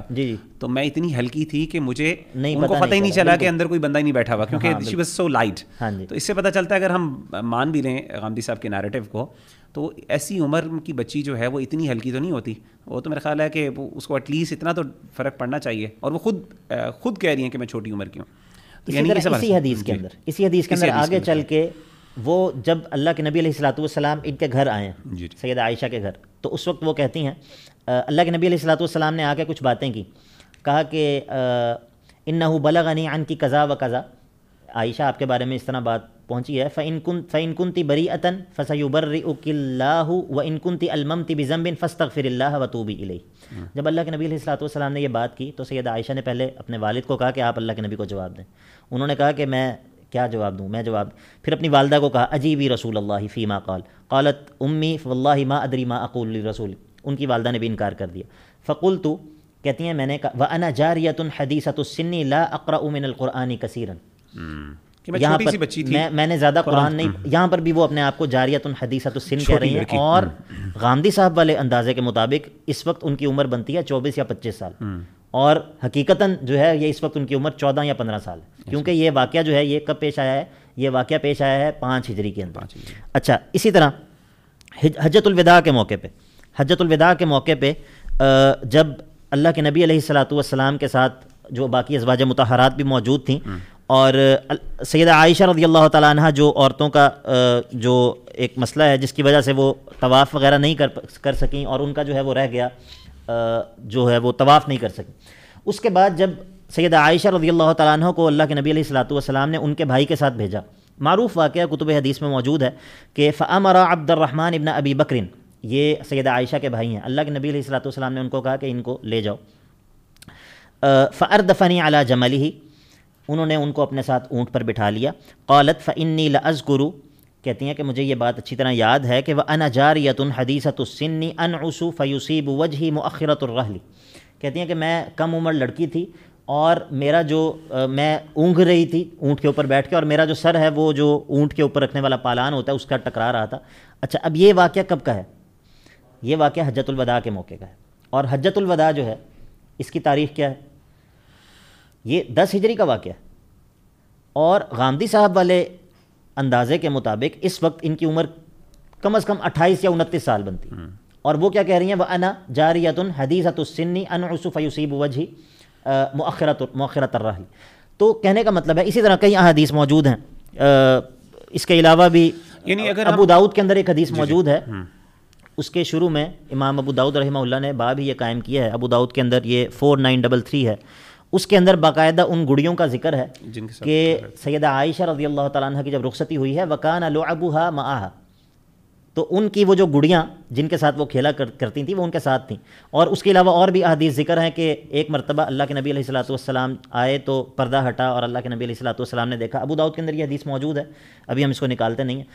کہ اللہ کے نبی علیہ الصلوۃ والسلام نے پوچھا عائشہ یہ کیا ہے؟ انہوں نے کہا یہ میری گڑیاں ہیں، تو اس کے اندر ایک گھوڑا تھا جس کے بارے میں اللہ کے نبی علیہ الصلوۃ والسلام نے پوچھا کہ یہ کیا ہے، اور یہ گھوڑا ہے تو اس کے ساتھ تو پر ہیں، تو کہتی ہیں کہ میں نے کہا کہ سلیمان علیہ الصلوۃ والسلام کے گھوڑے کے پر نہیں تھے، اس طرح کا واقعہ۔ یعنی کہ ہم اگر دوسرے قرائن کو بھی دیکھیں جو کہ ہمارے ذخیرہ حدیث کے اندر موجود ہیں، تو اس بات میں کوئی شک اور شبہ باقی نہیں رہتا کہ اللہ کے نبی علیہ الصلوۃ والسلام کے گھر میں آنے کے بعد بھی سیدہ عائشہ رضی اللہ تعالیٰ عنہ جو ہے وہ ایک اس بچپنے کے عمر میں موجود تھیں، اور یعنی کہ وہ اس بچپنے سے نکل رہی تھیں، لیکن ابھی بہرحال ایسی صورتحال موجود نہیں تھی کہ جیسی کہ یہ احباب جو ہے وہ باور کروانا چاہتے ہیں۔ یعنی اگر ہم یہ سمرائز کریں اس پوری بات کو، اس ڈسکشن کو، تو ہمیں پتہ چلتا ہے کہ جو حضرت عائشہ رضی اللہ تعالیٰ عنہ کی جو بات ہے یہ تمام ہسٹوریکل پرسپیکٹو سے بھی بالکل ان لائن ہے، بالکل اس میں کوئی انکنسسٹنسی نہیں ہے، بلکہ یہ ساری چیزیں ساری روایات ایک دوسرے کو کمپلیمنٹ کرتی ہیں، اور کوئی ایسی صحیح روایت نہیں ہے جس سے کوئی ہمیں ایسا کلیئر انڈیکیشن ملے جس سے ہم یہ کہہ سکیں کہ جی یہ چیز جو ہے یہ ثابت کر رہی ہے کہ حضرت عائشہ کی ایج جو ہے جو باقی روایات کے اندر موجود ہے اس کے مطابق نہیں بلکہ بہت بڑی تھی، ٹھیک ہے نا، جو عام طور پہ نیریٹو بیان کیا جاتا ہے۔ تو یعنی یہ ساری روایات اور یہ سارے واقعات اور یہ جو خاص طور پہ واقعہ افک اور دیگر روایات کا ہم نے جو فتح مکہ کے حوالے سے بیان کیا، وہ ساری یہ چیز ثابت کر رہی ہے کہ ایک ایک روایت، ایک ایک نریشن وہ باقی نریشن کے ساتھ کنسسٹنٹلی اپلائی ہو رہی ہے، اور ایک آپ کے سامنے کامن نیریٹو پیش ہوتا ہے، اور وہ یہ ہے کہ حضرت عائشہ رضی اللہ تعالی عنہا جو ہے جب ان کی شادی ہوئی تو وہ 6 سال کی تھیں یا 7 سال کی بھی، بعض روایت میں بھی 7 کا بھی ذکر آتا ہے، بہرحال 6 یا 7، اور اس کے بعد آپ کی جب رخصتی ہوئی نبی صلی اللہ علیہ وسلم کے گھر میں جب آپ تشریف لے کے گئیں تو اس وقت آپ کی عمر 9 سال تھی. اچھا عبداللہ بھائی، یہاں پہ جیسے کہ آپ نے غامدی صاحب کے حوالے سے ڈسکشن کی تھی، میں یہ بھی چاہتا ہوں کہ غامدی صاحب نے اپنا جو موقف ہے وہ جس روایت کے اوپر بیس کیا ہے وہ بھی ہم ساتھ لیں، ڈسکشن کر لیں. وہ ایک تاریخی روایت ہے اور وہ ہے حضرت اسماء رضی اللہ تعالیٰ عنہ کے حوالے سے انہوں نے ایک کیلکولیشن کی ہے. حضرت اسماء کے حوالے سے بعض ہمیں روایات یہ ملتی ہیں کہ حضرت اسماء حضرت عائشہ رضی اللہ تعالیٰ عنہ سے 10 سال بڑی تھیں، اور یہ بھی ہمیں روایت ملتی ہے کہ حضرت اسماء رضی اللہ تعالیٰ عنہ کی جو ولادت ہے وہ مدینہ کی طرف ہجرت کرنے سے پہلے 27 سال پہلے ہوئی. یعنی اگر آپ کیلکولیٹ کریں حضرت اسماء کی جو ولادت ہے وہ 27 سال پہلے ہوئی ہجرت سے پہلے، اور وہ حضرت عائشہ سے 10 سال بڑی تھیں. تو اگر آپ اس کو مائنس سبٹریکٹ کریں ان دونوں میں سے تو آپ کی حضرت عائشہ رضی اللہ تعالیٰ عنہ کی ہجرت کے وقت عمر 17 سال بنتی ہے. صحیح. تو 17 سال کے بعد اگر آپ یعنی 17 سال یا 18 سال بنتی ہے، تو اس موقع پر اگر ہم مان بھی لیں کہ اللہ کے رسول صلی اللہ علیہ وآلہ وسلم نے حضرت عائشہ رضی اللہ تعالیٰ عنہ سے شادی کی ہجرت کے 8 ماہ بعد، تو یہ اراؤنڈ 18 کی ایج بن جاتی ہے، جو کہ کامن نیریٹو ہے، 18 یا 19 نا. تو غامدی صاحب کا بھی بیسکلی موقف یہی ہے اس حوالے سے. تو میں یہ جاننا چاہ رہا تھا کہ اس حوالے سے تاریخی روایت، یعنی اگین یہ تاریخی روایت ہے، تو میں چاہ رہا ہوں کہ آپ اس پہ بھی اس حوالے سے بھی کمنٹ کریں کہ کیا اس روایت کو کس حد تک ہم ویلیو کر سکتے ہیں اور اس کی حقیقت کیا ہے. مغیرہ بھائی، یہ بہت معروف شبہ ہے جو پیش کیا جاتا ہے ایک تاریخی روایت کی بنیاد پہ، لیکن پہلے اس کا ایک الزامی جواب ہے. تو الزامی جواب یہ ہے کہ ہاں، یہ جو تاریخی روایت ہے، آپ کیا وجہ ہے کہ اس تاریخی روایت کے اوپر تو آپ کو اعتماد ہے اور آپ نے مان لیا کہ سیدہ اسماء جو ہیں وہ سیدہ عائشہ سے 10 سال بڑی تھیں، لیکن وہ ایسا کون سی جو خوبی ہے جو اس تاریخی روایت میں تو موجود ہے لیکن ان روایات میں موجود نہیں ہے جو کہ ثقہ ترین راویوں نے روایت کی ہے، اور جو یعنی کہ ان روات نے روایت کی ہے کہ جو اس زمانے کے موجود ہیں، جو کہ خود سیدہ عائشہ سے جو روایت ہوئی ہے اس کے اوپر تو آپ کو اعتماد نہیں ہے، لیکن اس تاریخی روایت کے اوپر آپ کو بڑا اعتماد ہے. آخر اس کی کیا وجہ ہے؟ یعنی کہ پہلی بات تو یہ ہے کہ جس طرح یہ روایت ہے اسی طرح باقی بھی روایات ہیں. تو یہ ایک الزامی جواب ہے، یا آپ یہ کہہ لیں کہ یہ سوال وارد ہوتا ہے ان لوگوں کے اوپر جو کہ اس روایت کو بنیاد بناتے ہیں. دوسری بات یہ ہے کہ یہ جو سیدہ عائشہ رضی اللہ تعالیٰ عنہ سے سیدہ اسماء کے 10 سال بڑے ہونے کی روایت ہے، یہ بنیادی طور پہ عبد الرحمن ابن ابی الزناد کی طرف منسوب ہے، اور ان سے یہ ابن عساکر نے بھی روایت کیا ہے، اور اس کے علاوہ ابن عبد البر رحمہ اللہ نے بھی اس کو روایت کیا ہے. اور یہ جو روایت ہے اس کے اندر پہلی بات تو یہ ہے کہ عبد الرحمن ابن ابی الزناد جو ہیں یہ خود ان کی پیدائش 100 ہجری کی ہے، اور 174 ہجری میں ان کی وفات ہوئی. یعنی کہ یہ سیدہ عائشہ رضی اللہ تعالیٰ عنہ کا زمانہ بھی انہوں نے نہیں پایا. اور دوسری بات یہ ہے کہ خود ہی انہی سے یہ روایت جو ابن عبد البر رحمہ اللہ نے کی ہے اس کو نقل کیا ہے. اس کے اندر اس بات کے الفاظ ہیں کہ وکانت اکبر من عائشہ ب10 سنین او نحوها، یعنی کہ انہوں نے بھی اس صیغے کے ساتھ یہ روایت کی ہے. اور یہ جو ابن عبد البر کی روایت ہے عبد الرحمن ابن ابی زناد کا، یہ جو قول ہے یہ ابن عساکر کی، جو ابن عساکر کے اندر جو یہ جو قول موجود ہے اس سے سند کے اعتبار سے یہ اصح ہے. اچھا، یہ تو 2 باتیں ہو گئی. تیسری بات یہ ہے کہ خود عبد الرحمن بن ابی زناد جو ہیں، میں تھوڑا سا اس کو ایکسپلین کرنا چاہ رہا ہوں کہ روایت کا ونحویھا کا مطلب کیا ہے، اس کو واضح کر دیں. بالکل، اس کا مطلب یہ ہے کہ 10 سال یا یہ 10 سال یا اس سے کچھ اوپر نیچے، ٹھیک ہے. یہ ونحویھا کا مطلب یہ ہے کہ یا اس سے کچھ زائد. تو خود عبد الرحمن ابن ابی زناد جو ہیں خود یہ بھی مجروح ہیں، خود ان کے اوپر بھی جرح موجود ہے. یعنی کہ 3 باتیں ہیں. ایک تو یہ کہ عبد الرحمن ابن ابی زناد جو ہیں وہ خود ان کی پیدائش 100 ہجری کی ہے اور 174 میں ان کی وفات ہے. دوسری بات یہ ہے کہ عبد الرحمن ابن ابی زناد جو ہیں انہی سے یہ روایت بعض دوسری کتابوں کے اندر شک کے صیغے کے ساتھ بھی منقول ہے، یعنی کہ ب10 سنین او نحویھا. تو کیا وجہ ہے کہ آپ اس کو نہیں لے رہے اور اس کو لے رہے ہیں؟ اور تیسری بات یہ ہے کہ عبد الرحمن ابن ابی زناد کے اوپر خود بھی جرح ہے. تو یہ بڑی عجیب سی بات ہے کہ آپ ان صحیح ترین روایات کو جن کے روات ثقہ بھی ہیں اور تعداد میں بھی زیادہ ہیں، ہر طبقے کے اندر تعداد میں زیادہ ہیں، اور آپ ان روایات سب روایات کو آپ چھوڑ کے تو عبد الرحمن بن ابی زناد کے اس قول کو آپ جو ہے وہ آخر یہ کون سا علمی رویہ ہے؟ یعنی کہ یہ کوئی بھی علمی جو روایت ہے وہ اس چیز کو قبول نہیں کرتا. اچھا، اس میں نا ایک اور چیز میں بیان کرنا چاہوں گا خاص طور پہ یہ پوائنٹ ایڈ کرنا چاہوں گا آپ کی اس پوری ڈسکشن سے، میرا خیال ہے وہ خلاصہ ہوگا اس پوری بات کا، وہ یہ ہے کہ انٹرسٹنگلی اگر آپ یہ سارے کاؤنٹر نیریٹیوز جو ہیں ان کو جب آپ اکٹھا کرتے ہیں اور آپ ان کو ذرا کیلکولیشنز کرتے ہیں تو آپ حیران ہوں گے کہ جتنے بھی کاؤنٹر کوسچن کیے گئے ہیں، یعنی کاؤنٹر اعتراضات کیے ہیں، نیریٹیوز پیش کیے گئے ہیں مین اسٹریم نیریٹیو کے حوالے سے، اس کے مخالف میں، وہ سارے انکنسسٹنٹ ہیں آپس میں. جی جی. یعنی اگر آپ ہر ایک اعتراض کے مطابق حساب لگائیں تو ان میں سارے 18 سال کی بنتی نہیں، کسی کی زیادہ بنتی ہے، کسی کی کم بنتی ہے. تو سوال یہ کہ اگر آپ وہ سارے اعتراضات لے کے آ رہے ہیں تو پھر آپ کا نیریٹیو کیا ہے؟ آپ کا موقف جیسے کہ حضرت فاطمہ رضی اللہ تعالیٰ عنہ کے حوالے سے بھی ایک روایت پیش کی جاتی ہے کہ حضرت فاطمہ رضی اللہ تعالیٰ عنہ جو ہے، میں آپ کے سامنے روایت رکھ لیتا ہوں، آلدو وہ اتنا بڑا اعتراض نہیں ہے لیکن میں چاہتا ہوں کہ وہ چونکہ جب ہم ساری چیزوں کو کور کر رہے ہیں تو وہ چیزیں بھی سامنے آ جائیں. مثال کے طور پہ حضرت فاطمہ رضی اللہ تعالیٰ عنہ کی جو روایت ہے، جو کہ اس حوالے سے ایک تاریخی روایت ملتی ہے ہمیں، امام ابن حجر رحمہ اللہ تعالیٰ نے اس کو ذکر کیا اور امام ابن حجر نے خود اس سے بہتر روایت لا کے اس کو خود ہی کاؤنٹر کیا. ہم وہ والی روایت تو نہیں بیان کرتے، دوسری روایت بیان کر دیتے ہیں. مثال کے طور پہ حضرت فاطمہ کے حوالے سے کہا جاتا ہے کہ جب حضرت فاطمہ رضی اللہ تعالیٰ عنہ کی جب ولادت ہوئی تو آپ صلی اللہ علیہ وسلم 35 سال کے تھے، 35 ایئرز اولڈ تھے، اور حضرت فاطمہ حضرت عائشہ سے 5 سال بڑی تھیں. اور آپ صلی اللہ علیہ وسلم، یعنی اگر آپ کیلکولیشنز کریں تو ایزیومنگ کہ اس بات پہ بلیو کرتے ہوئے کہ حضرت عائشہ رضی اللہ تعالیٰ عنہ کی ہجرت سے 3 سال پہلے نکاح ہوا اور ہجرت کے موقع پر 8 مہینے بعد ان کی جو ہے وہ رخصتی ہو گئی. اگر آپ اس حوالے سے کیلکولیشنز کریں تو آپ یہ دیکھیں گے کہ جب حضرت عائشہ رضی اللہ تعالیٰ عنہ کی ولادت ہوئی، حضرت عائشہ رضی اللہ تعالیٰ عنہ کی ولادت ہوئی جب آپ نبی صلی اللہ علیہ وسلم کو بعثت، یعنی جب آپ کو نبی بنایا گیا، جب آپ کو پروفٹ ہوڈ دیا گیا، تو آپ اس ٹائم پیدا ہوئیں. تو اس کا مطلب ہوا کہ اگر آپ کاؤنٹ کریں تو یعنی 12 to 13 ایئرس آپ کی جو ہے وہ اس میں آپ نے ہجرت کی نا. تو اس کے بعد اگر آپ کیلکولیٹ کر لیں تو آپ سمجھ لیں 10 سال کی تھیں حضرت عائشہ جب آپ کا نکاح ہوا، اور اس کے بعد ہجرت کے بعد آپ لے جائیں 13 سال بن جاتے ہیں. تو 13 سال کی عمر میں حضرت عائشہ رضی اللہ تعالیٰ عنہ کی اس نیریٹو کے مطابق جو ہے وہ ان کی شادی رخصتی ہوئی. تو کہنے کا مطلب ہے کہ کہاں 13 اور کہاں 18.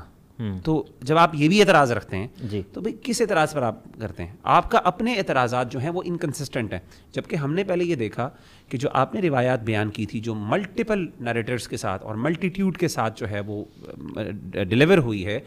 وہ ہر حدیث، ہر اوتھینٹک حدیث جو ہے وہ ان لائن ہے، وہ کنسسٹنٹ ہے. صرف حدیث نہیں بلکہ ہماری جتنی بھی تاریخی مصادر ہیں اور جو ہمارے تاریخی واقعات ہیں، فقہی اقوال ہیں علماء وہ تو چلیں فقہی اقوال تو ایک الگ چیز ہے، لیکن جو ہماری تاریخی روایات بھی ہیں وہ تمام کی تمام اس نیریٹو کے ساتھ بالکل ان لائن ہو جاتی ہے. بالکل صحیح، ٹھیک ہے. اور یہ جس طرح پہلے بھی ہم نے بات کی کہ یہ کبھی نقطہ اختلاف رہا بھی نہیں، اور اس کی وجہ بھی یہ ہے کہ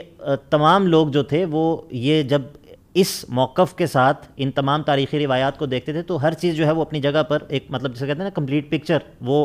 بن جاتی ہے اور وہ سامنے نظر آتی ہے. اچھا، اس پورے نیریٹو میں دیکھیں بہت سے اعتراضات ہیں. میرا خیال ہے کہ ہم نے آج کے سیشن میں ہم نے 3 بڑی چیزوں کو کور کیا ہے. میں سمرائز کروں. پہلی چیز تو ہم نے یہ ثابت کی ہے کہ اللہ کے رسول صلی اللہ علیہ وسلم کی آپ سے یعنی حضرت عائشہ رضی اللہ تعالیٰ عنہ سے جو نکاح ہوا وہ 6 سال کی عمر میں ہوا اور رخصتی ہوئی 9 سال کی عمر میں، اور ہجرت سے 3 سال پہلے آپ کا نکاح ثابت ہے، اور ہجرت کے موقع پر یعنی ہجرت کے بعد 8 مہینے بعد آپ صلی اللہ علیہ وسلم کی رخصتی ہوئی حضرت عائشہ رضی اللہ تعالیٰ عنہ کے حوالے سے. اور اس حوالے سے ہم نے دیکھا کہ جو اعتراض صحیح بخاری کے حوالے سے کیا جاتا ہے وہ صحیح نہیں ہے، کیونکہ صحیح بخاری کے علاوہ دیگر کتابوں میں بھی روایت موجود ہے، مختلف صحابہ نے بھی بیان کی. جو حضرت ہشام رضی اللہ تعالی رحمہ اللہ تعالی عنہ کے اوپر اعتراض کیا جاتا ہے کہ ان کو اختلاط ہو گیا، ہم نے وہ بھی ثابت کیا. پہلی بات ہے وہ قول محل نظر ہے، وہ کرٹیسزم جو ہے وہ it's worthy of criticism itself ہے. اور اسی طریقے سے ہر طبقے میں ہر لیول کے اوپر صرف وہ نریٹر نہیں ہے بلکہ ملٹیٹیوڈ آف نریٹرز موجود ہیں. اگر آپ اس روایت کو بھی نہیں مانتے صحیح بخاری کی جس پر امام بخاری نے اعتماد کیا اور تمام یعنی 1400 ایئرس کی پوری لیگسی ہے مسلمان محدثین کی، علماء کی، جو کہ ان باریکیوں کو ہم سے بہت زیادہ سمجھتے ہیں، انہوں نے اس پہ اعتراض نہیں کیا. جنہوں نے کئی علماء نے ایون صحیح مسلم کی کئی روایات پر اعتراضات کیے ہیں. مطلب اگر ان کو مسئلہ ہوتا صرف اپنی لیگسی کو چھپانا، کرٹیسزم میں تو وہ بہت زیادہ اس بارے میں کنسرن تھے، انہوں نے اعتراض نہیں کیا. تو ہم آج جو ہے اتنی یعنی آج کے 1400 سال بعد جا کے کوئی پتہ نہیں نئی ہمیں علم حدیث کا القاء ہو گیا یا ہمیں کوئی نئے اصول پتہ چل گئے یا کوئی نئی ریسرچ ہم نے کر لی کہ ہمیں یہ چیزیں واضح ہو گئیں، تو یہ نہیں۔ دوسری بات ہم نے بات کی تھی حضرت اسماء کے حوالے سے رضی اللہ تعالیٰ عنہا کے حوالے سے کہ وہ قول جو ہے یہ بھی جو ہے جن کی طرف منسوب ہے وہ بذات خود پہلی بات ہے کہ ان سے دوسرے اقوال بھی موجود ہیں، آپ ان کو کیوں نہیں کنسیڈر کرتے؟ اور اگر فار ایگزامپل کنسیڈر کر بھی لیتے ہیں تو وہ خود بذات خود جو ہے ورتھی آف کرٹیسزم ہے، ان کے اوپر بھی علماء نے کرٹیسزم کیا، اور پریکٹیکلی ہسٹوریکلی ممکن ہی نہیں ہے کہ انہوں نے ڈائریکٹلی حضرت عائشہ رضی اللہ تعالیٰ عنہ سے بات سنی ہو، کیونکہ حضرت عائشہ رضی اللہ تعالیٰ عنہا سے پہلے ہی کے بعد وہ 100 ہجری میں ان کی جو ہے وہ ولادت ہوتی۔ اسی طریقے سے ہم نے دیکھا کہ حضرت فاطمہ رضی اللہ تعالیٰ عنہ کے حوالے سے بھی جو قول بیان کیا جاتا ہے، امام ابن حجر رحمہ اللہ تعالیٰ عنہ نے ایک قول ذکر کیا اپنی کتاب الاصابہ کے اندر، لیکن اس سے بہتر بھی انہوں نے ایک یعنی زیادہ اسٹرانگر کال کیا، انہوں نے خود اس کے اوپر کرٹیسزم کیا، تو ہم وہ کال پکڑ لیتے ہیں کیونکہ جو ایک ویک کال مل گیا ہماری مرضی کے مطابق، ہم کہتے ہیں اگر آپ مان بھی لیں تو پھر آپ کا پھر بھی جو مقدمہ ہے وہ کنسسٹنٹ نہیں رہتا، آپ کے مقدمے پر وہی اعتراضات ہوتے ہیں جو کہ آپ دوسروں کے حوالے سے کرنا چاہتے ہیں۔ کنکلوڈنگ ریمارکس میں یہ خاص طور پہ بات کہوں گا، اور میں عبداللہ بھائی کو بھی کہوں گا کہ اس پہ آپ اپنے کنکلوڈنگ ریمارکس دیجیے انشاءاللہ، کہ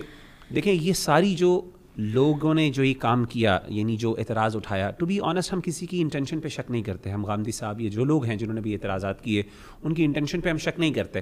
ہم مانتے ہیں کہ انہوں نے حسن نیت کے ساتھ یہ کام کیا، لیکن دیکھیں اچھی مقصد کام کو اچھا نہیں بنا سکتا۔ Just because I have a good intention toward something it doesn't mean کہ میرا ایکشن بھی ٹھیک ہو جاتا ہے، ٹھیک ہے نا۔ آپ نے دیکھیں ہم دین کے بارے میں ہمیں اپولوجیٹک بیہیویئر سے نکلنا پڑے گا، ہمیں ریالٹی کو فیس کرنا پڑے گا، اور ہمیں اپنے دین پر اعتماد ہونا چاہیے، بجائے یہ کہ ہم دین کو مولڈ کریں اور سوشل کنسٹرکٹ کو دیکھتے ہوئے جو مورل ججمنٹ جو اب چینج ہو گئی، ایک زمانے میں یہ بالکل نارمل تھا، اور اب آ کے چونکہ مورل ججمنٹ ہماری سوشل سرکمسٹانسز کی وجہ سے چینج ہو گئی، ملٹیپل فیکٹرز کی وجہ سے، جس کے اوپر ہم انشاءاللہ جیسا کہ پہلے ذکر کیا ہم اگلے سیشن کے اوپر ڈسکشن کریں گے،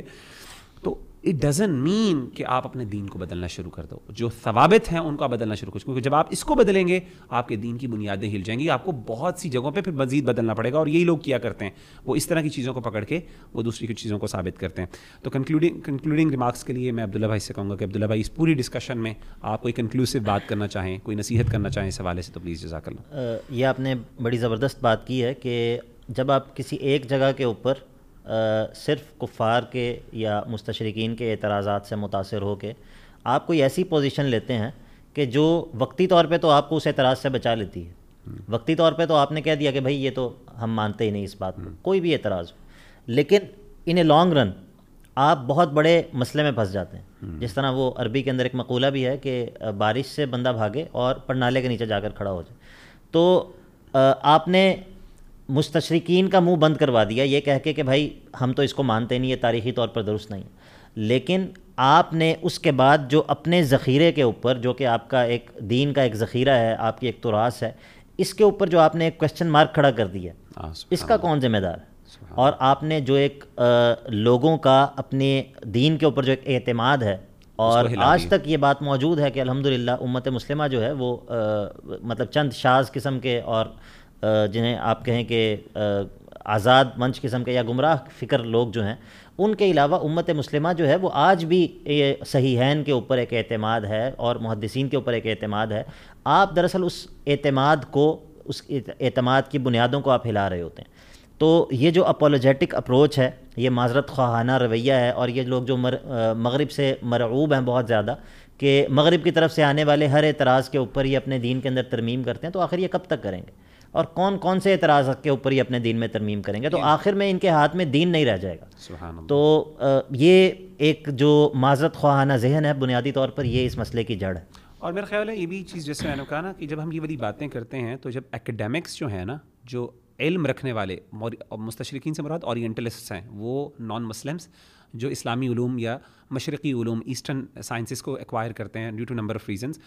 جب وہ صحیح معنوں میں، وہ ان میں بھی بڑے بڑے علماء گزرے ہیں جو دین کو پڑھتے ہیں، مقاصد ان کے اپنے ہوتے ہیں، تو جب وہ ہمارے ان کلیمز کو ٹیسٹ کریں گے اور وہ جب انالیسس کریں گے تو ان کے سامنے آپ عوام الناس کو تو خوش کر دیں گے کہ عوام الناس کو تو آپ نے کانفیڈنس دے دیا ہے، لیکن اکیڈیمکس کے سامنے آپ کا بونگا پن جو ہے وہ سامنے واضح ہو جائے گا. بالکل کیونکہ علمی نوعیت میں ہم نے جیسے الحمدللہ ثابت کیا اس سیشن کے اندر کہ جس طریقے سے علم جو ہے، جو ہماری توراث ہے، اس میں اس چیز کی گنجائش نہیں ملتی. باقی آپ نے اپنی طرف سے کوئی اشکالات کھڑے کرنے ہیں تو یہ آپ کے اوپر ہے. تو جزاک اللہ خیر. آج ہم انشاءاللہ اس سیشن کو کنکلوڈ کرتے ہیں. پلیز ہمارے اگلے سیشن اس حوالے سے اس کو ضرور دیکھیے گا، جس میں ہم اس کے مورل ایسپیکٹس، اس کے ایتھیکل ایسپیکٹس، یعنی خاص طور پہ کہ جو اللہ کے رسول، جب ہم نے مان لیا کہ اللہ کے رسول صلی اللہ علیہ وسلم نے ایک اپنی بیوی سے، جو حضرت عائشہ رضی اللہ تعالیٰ سے ان کی جو شادی ہوئی وہ 9 سال کی عمر میں ہوئی، تو کیا 9 سال کی لڑکی سے شادی کرنا اخلاقی طور پہ، ایتھیکلی یا مورلی یا سوشلی، اس کا کیا اثرات ہو سکتے ہیں؟ انشاءاللہ ہم اس پر ڈسکشن کریں گے اپنے اگلے سیشن میں. تو ہمارے اس اگلی ایپیسوڈ کو ضرور دیکھیے گا. جزاک اللہ خیرہ. السلام علیکم ورحمۃ اللہ وبرکاتہ.